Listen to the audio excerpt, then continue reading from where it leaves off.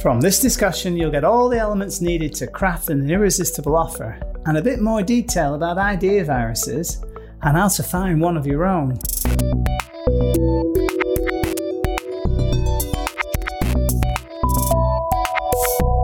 This is Digital Bacon FM. ATB Let You Go. What a great introduction for our marketing guru, man with a brain the size of a planet, Stephen Barnes. Good morning. Good morning. You forgot the guy, so you forgot the line where you mentioned is the man with the formal education. Can we just rewind it and you slot that back in for history purposes? Because we are recording it. It's coming up for 10 o'clock. This is the Weekday Brunch. My name's Jason Black, joined on the line by the man with a formal education, Stephen Barnes. Oh, sorry. What about the guru and expert piece? You're doing. Come on, Jason. Get with the program. The problem is you say it so much about yourself, it just sounds redundant when I say it. Right. All joking aside, I have a question for you before you get on to monopolies. I'm all yours, sir. Right. Okay. We speak about monopoly and we try and find the positive sides to the word monopoly, but it does have a negative connotation too, especially when things go wrong.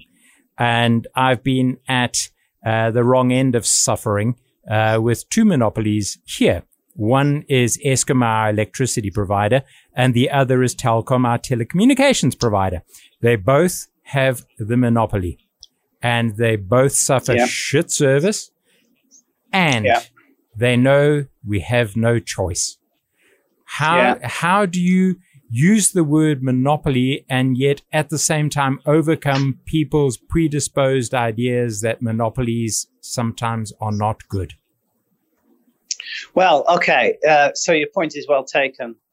The two examples that you cite are clearly industrial economy, infrastructure, long-established monopolies where there's no incentive whatsoever to do anything but for the benefit of the monopolistic provider. The consumer is just collateral damage, let's face it, in those businesses that are operated along those kind of monopolistic lines. Yep.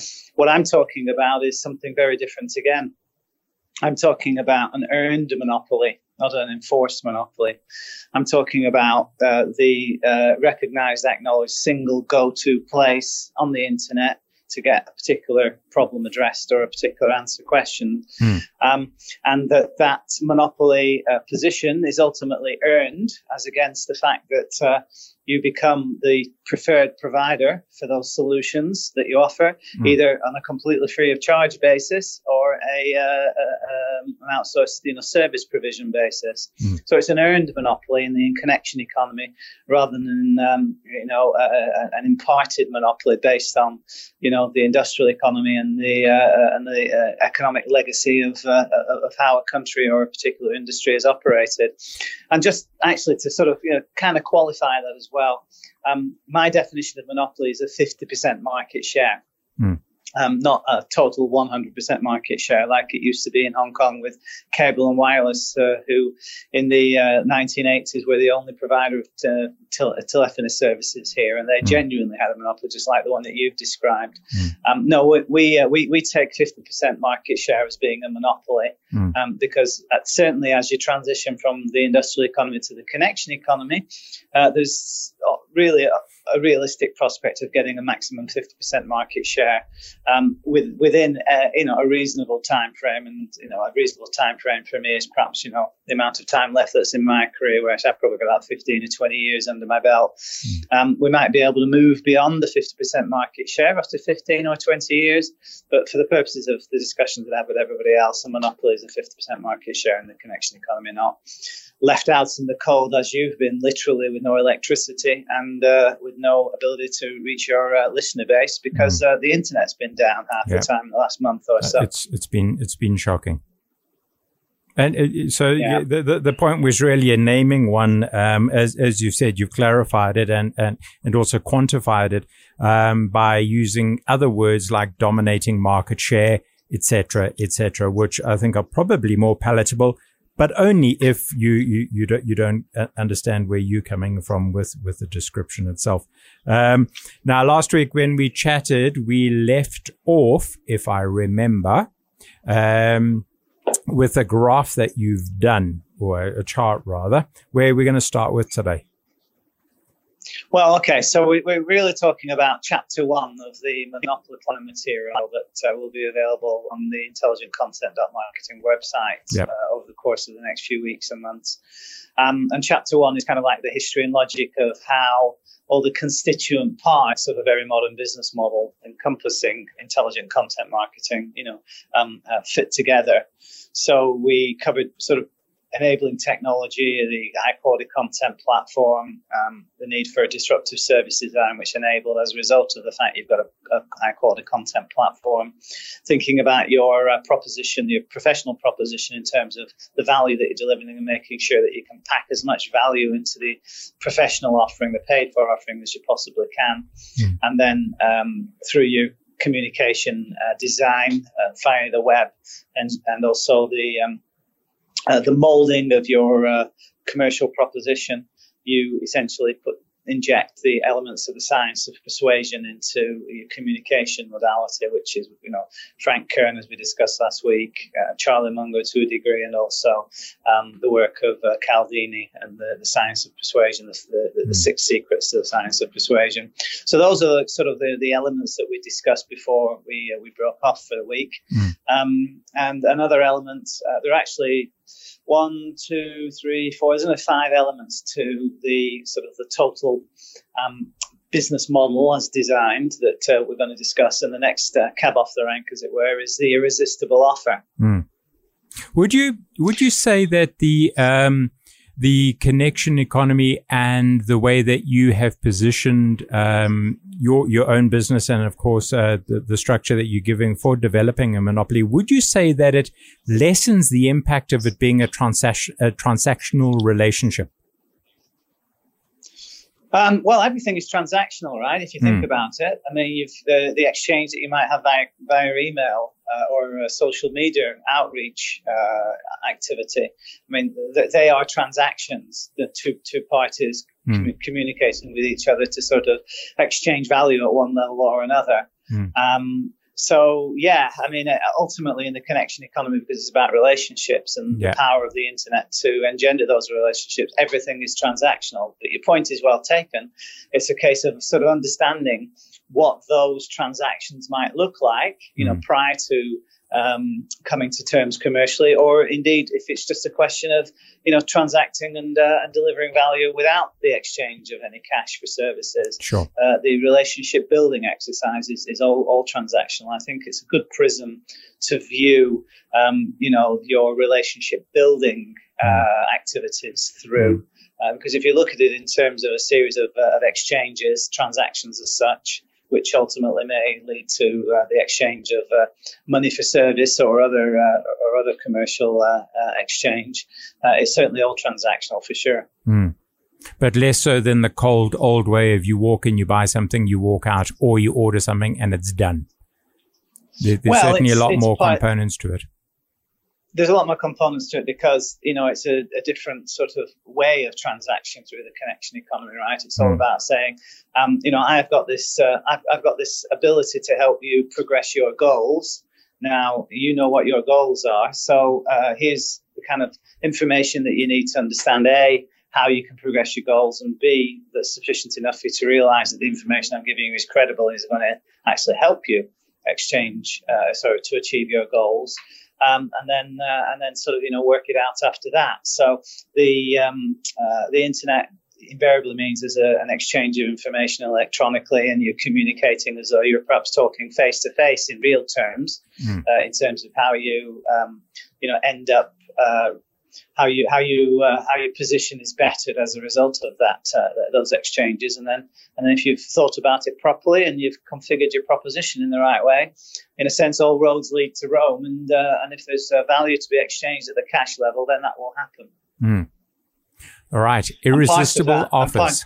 Yes, well, segue perfectly into how you can encourage the outcome at the end of that series of transactions to occur. In fact, if the intention is for you to as we do with Hong Kong Immigration, is to sell immigration services and sell, your wares and offerings. So an irresistible offer is something that you think about injecting into your commercial proposition that makes it essentially a no-brainer for the other party to say yes to transacting with you commercially. And there can be lots of different ways to anticipate an irresistible offer. It all depends on what you do and how you do it and who you're doing it with and what the expectations of the marketplace are and all the rest of that good stuff. What we did, as I've said previously on your show, is that we understood very well that when a customer comes to us and has got a problem, the reason why they're in our hands is because they have no idea how to solve that problem.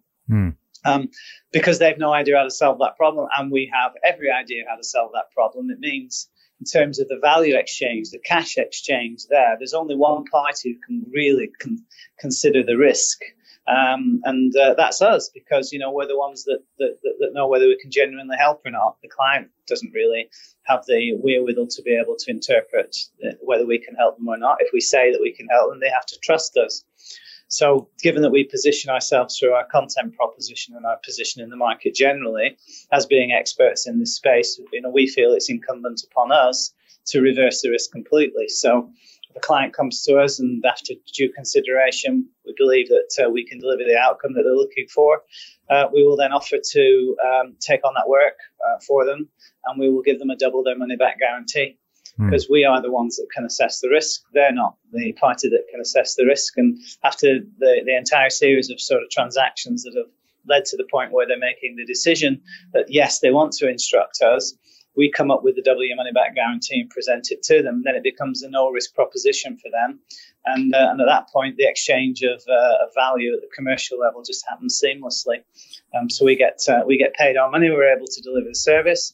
And if we're unable to deliver the outcome that we've promised, then we will return the fee to the customer plus 100% premium for not having got it right when we said that we would be able to get it right. Now you would assess the level of that risk only based on the quality of the information that you were provided. Has there ever been cases, or what would you do in a case where somebody didn't provide you accurate or truthful information and you then reduced their risk but actually took on more than you were expecting?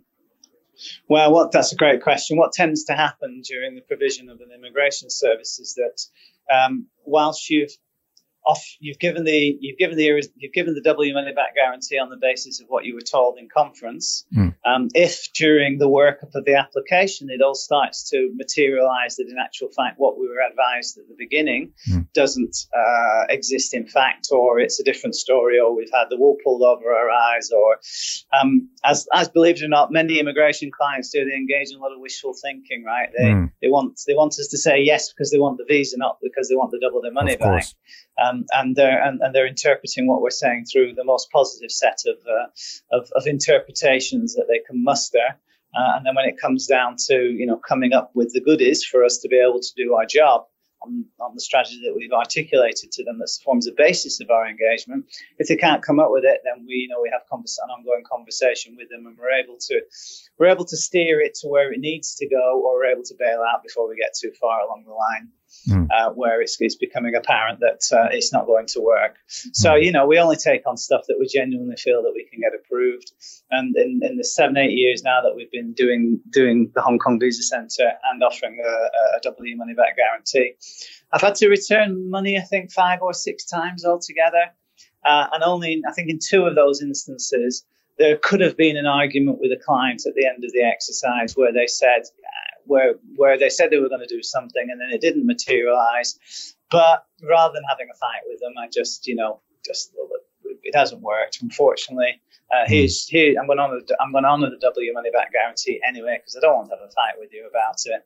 I'm good for my word. Our reputation is intact, and without exception, it seems that every time we've returned money to people, there's been a referral back in some stage, after that has meant that we've been able to get more client instructions from people that they've introduced us to. So, in a sense, swings and roundabouts. As long as you don't have to give it too often, it ultimately just boils down to the cost of marketing, I would say. But an irresistible offer has proven to be, I think it went on to save my ass, to be honest, Jason, because when I was trying to build this practice from nothing keeping the Australian taxman away from the door and scrambling back from the edge of bankruptcy, it became absolutely imperative for me to be able to close as much business as I possibly could, put my hands on whatever revenue was coming my way. So sure, I was taking on a significant risk by introducing a W money back guarantee. But when my business partner and I, discussed the risk exposure that was associated with it, we believed it was, certainly something that, we should stand by and at the same time achieve our commercial objectives by being able to get revenues through the door quickly and survive and go on and prosper. So, an irresistible offer for me has proven to be absolute pinnacle to part. Not pinnacle, but crucial to the success that we've been able to attain. Now, if we stick with the irresistible offer for a second, you've looked at it from the perspective of the business owner having that offer. What percentage do you think it accounts for the decision-making process for a client? And I know I was a client, and the W money back guarantee really didn't make any difference to my decision. Perhaps it de-risked it subconsciously. I don't know. But more important to me was the mint on the pillow. We can almost guarantee we'll get you a visa approach. And maybe that was just sort of a subtext to the content that I'd read online.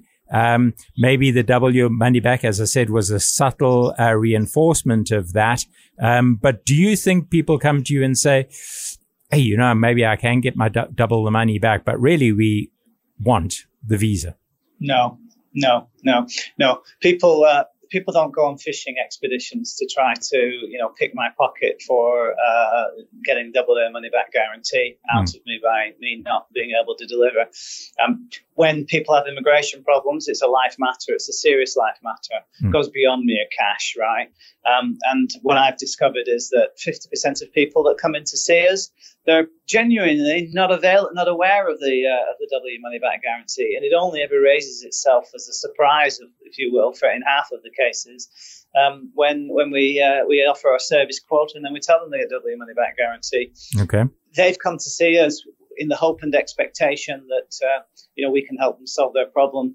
Very often they're not quite sure what it's going to cost them because they may not have done that level of research through our website, even though it's all fully disclosed for everyone to see.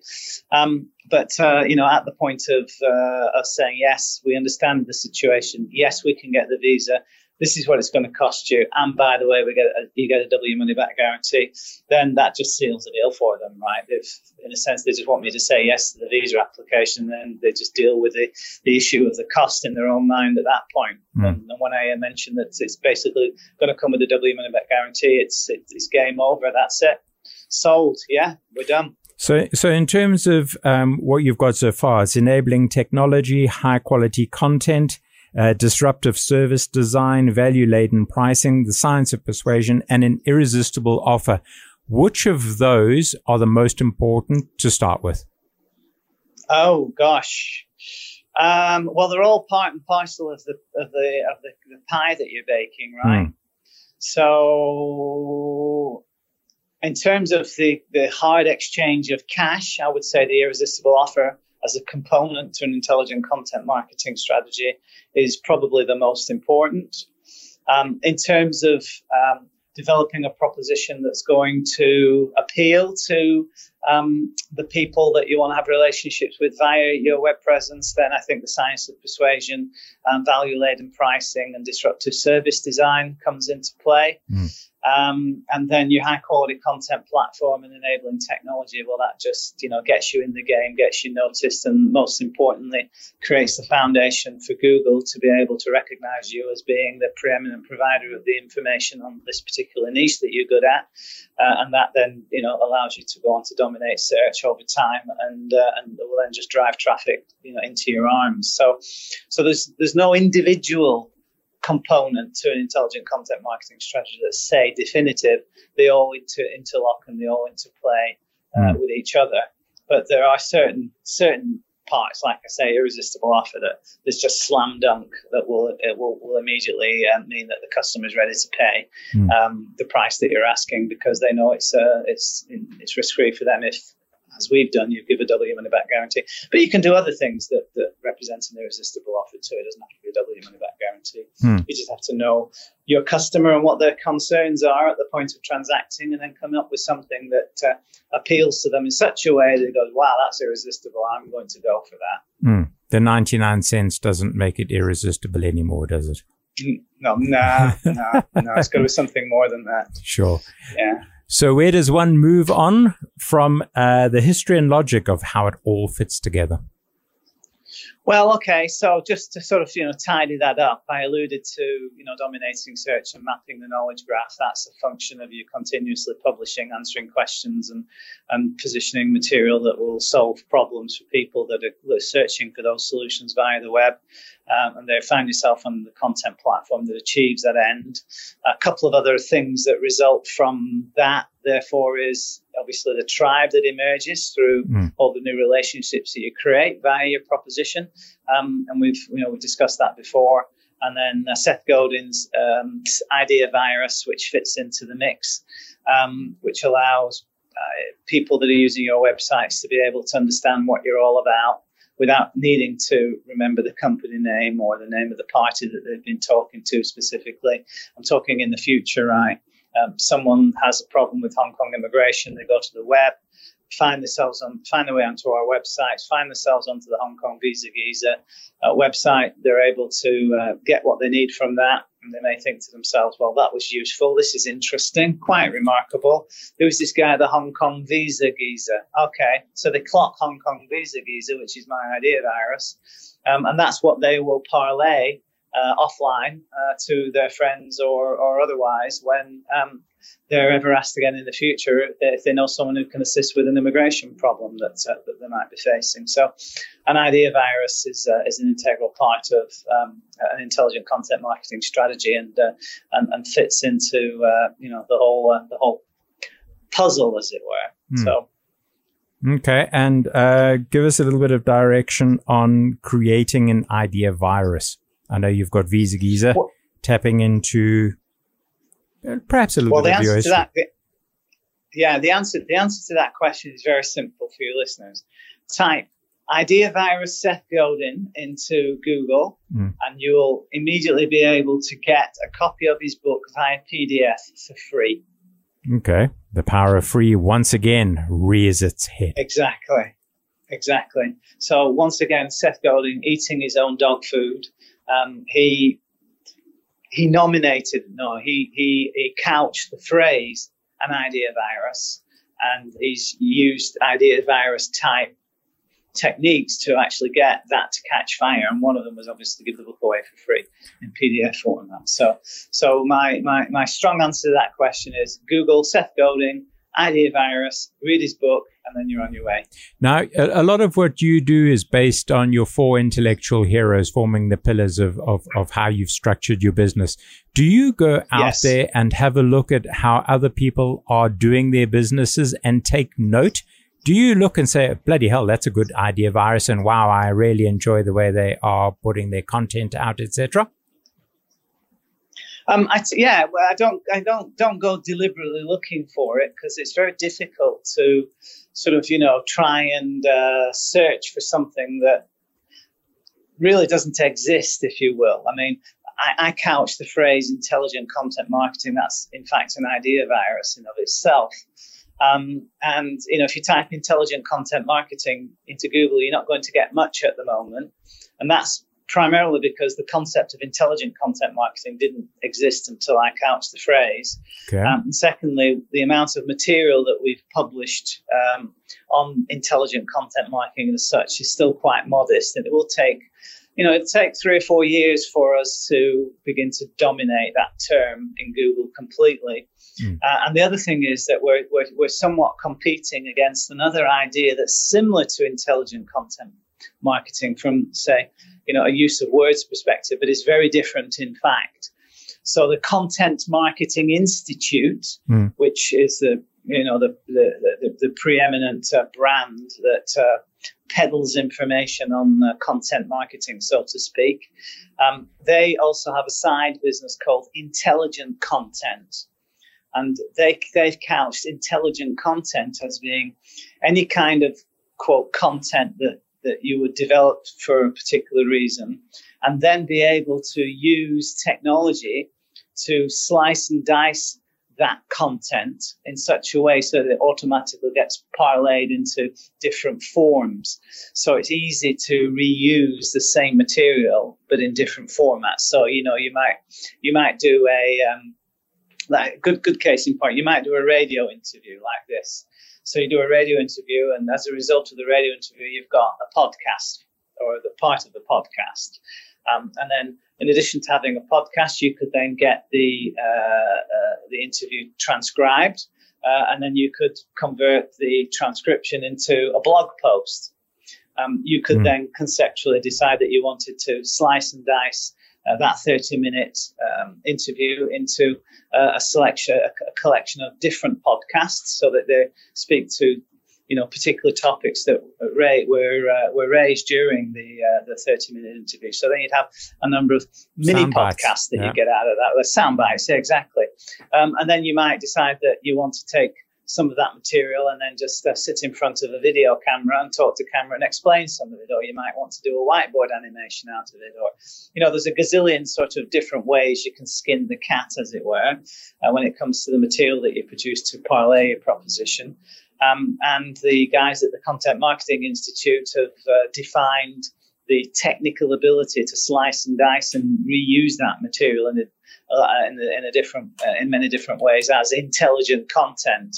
And so they're developing a discipline around, the technological management of that material, so that it can be reused in many different ways, very, very easily, and ideally programmatically as well. That's what they're sort of aiming to.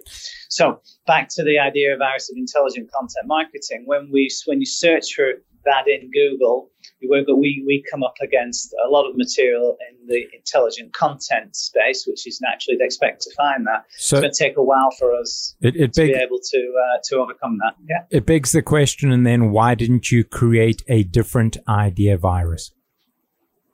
Well, because we've latched on to this idea that content marketing per se is actually bullshit.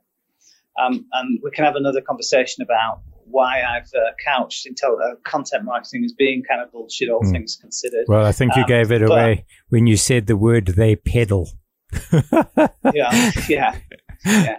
So I decided that I was going to go after I wanted to latch onto the general idea of content marketing, because that phrase is out there in the ether now, and there's hundreds of thousands of people that will immediately, the light bulb will go on when you use the phrase content marketing. They may not actually understand what they're talking about, or believe that they know what they're talking about when they hear the phrase content marketing. So that's another conversation. But certainly content marketing is out there. So I wanted to ride on the back of that and hitchhike, so to speak, by using intelligent content marketing, and then being able to own the domain intelligentcontent.marketing. So there's a good strategic reason why I chose intelligent content marketing. And also the reality is that the proposition intelligent content and the proposition content marketing are completely different from intelligent content marketing.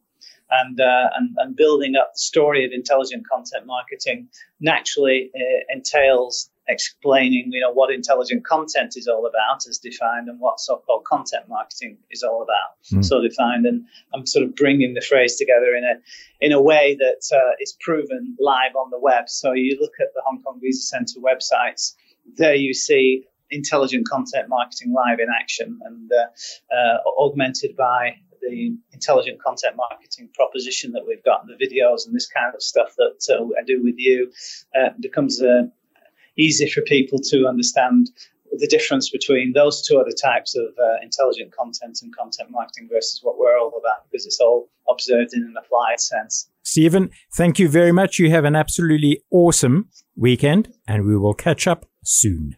Digital Bacon FM. So now I hope you have a better understanding of just how important is an offer designed to be irresistible when it comes to the decision making of a client. Stay tuned for the next episode, which is all about how to become a connection economy entrepreneur.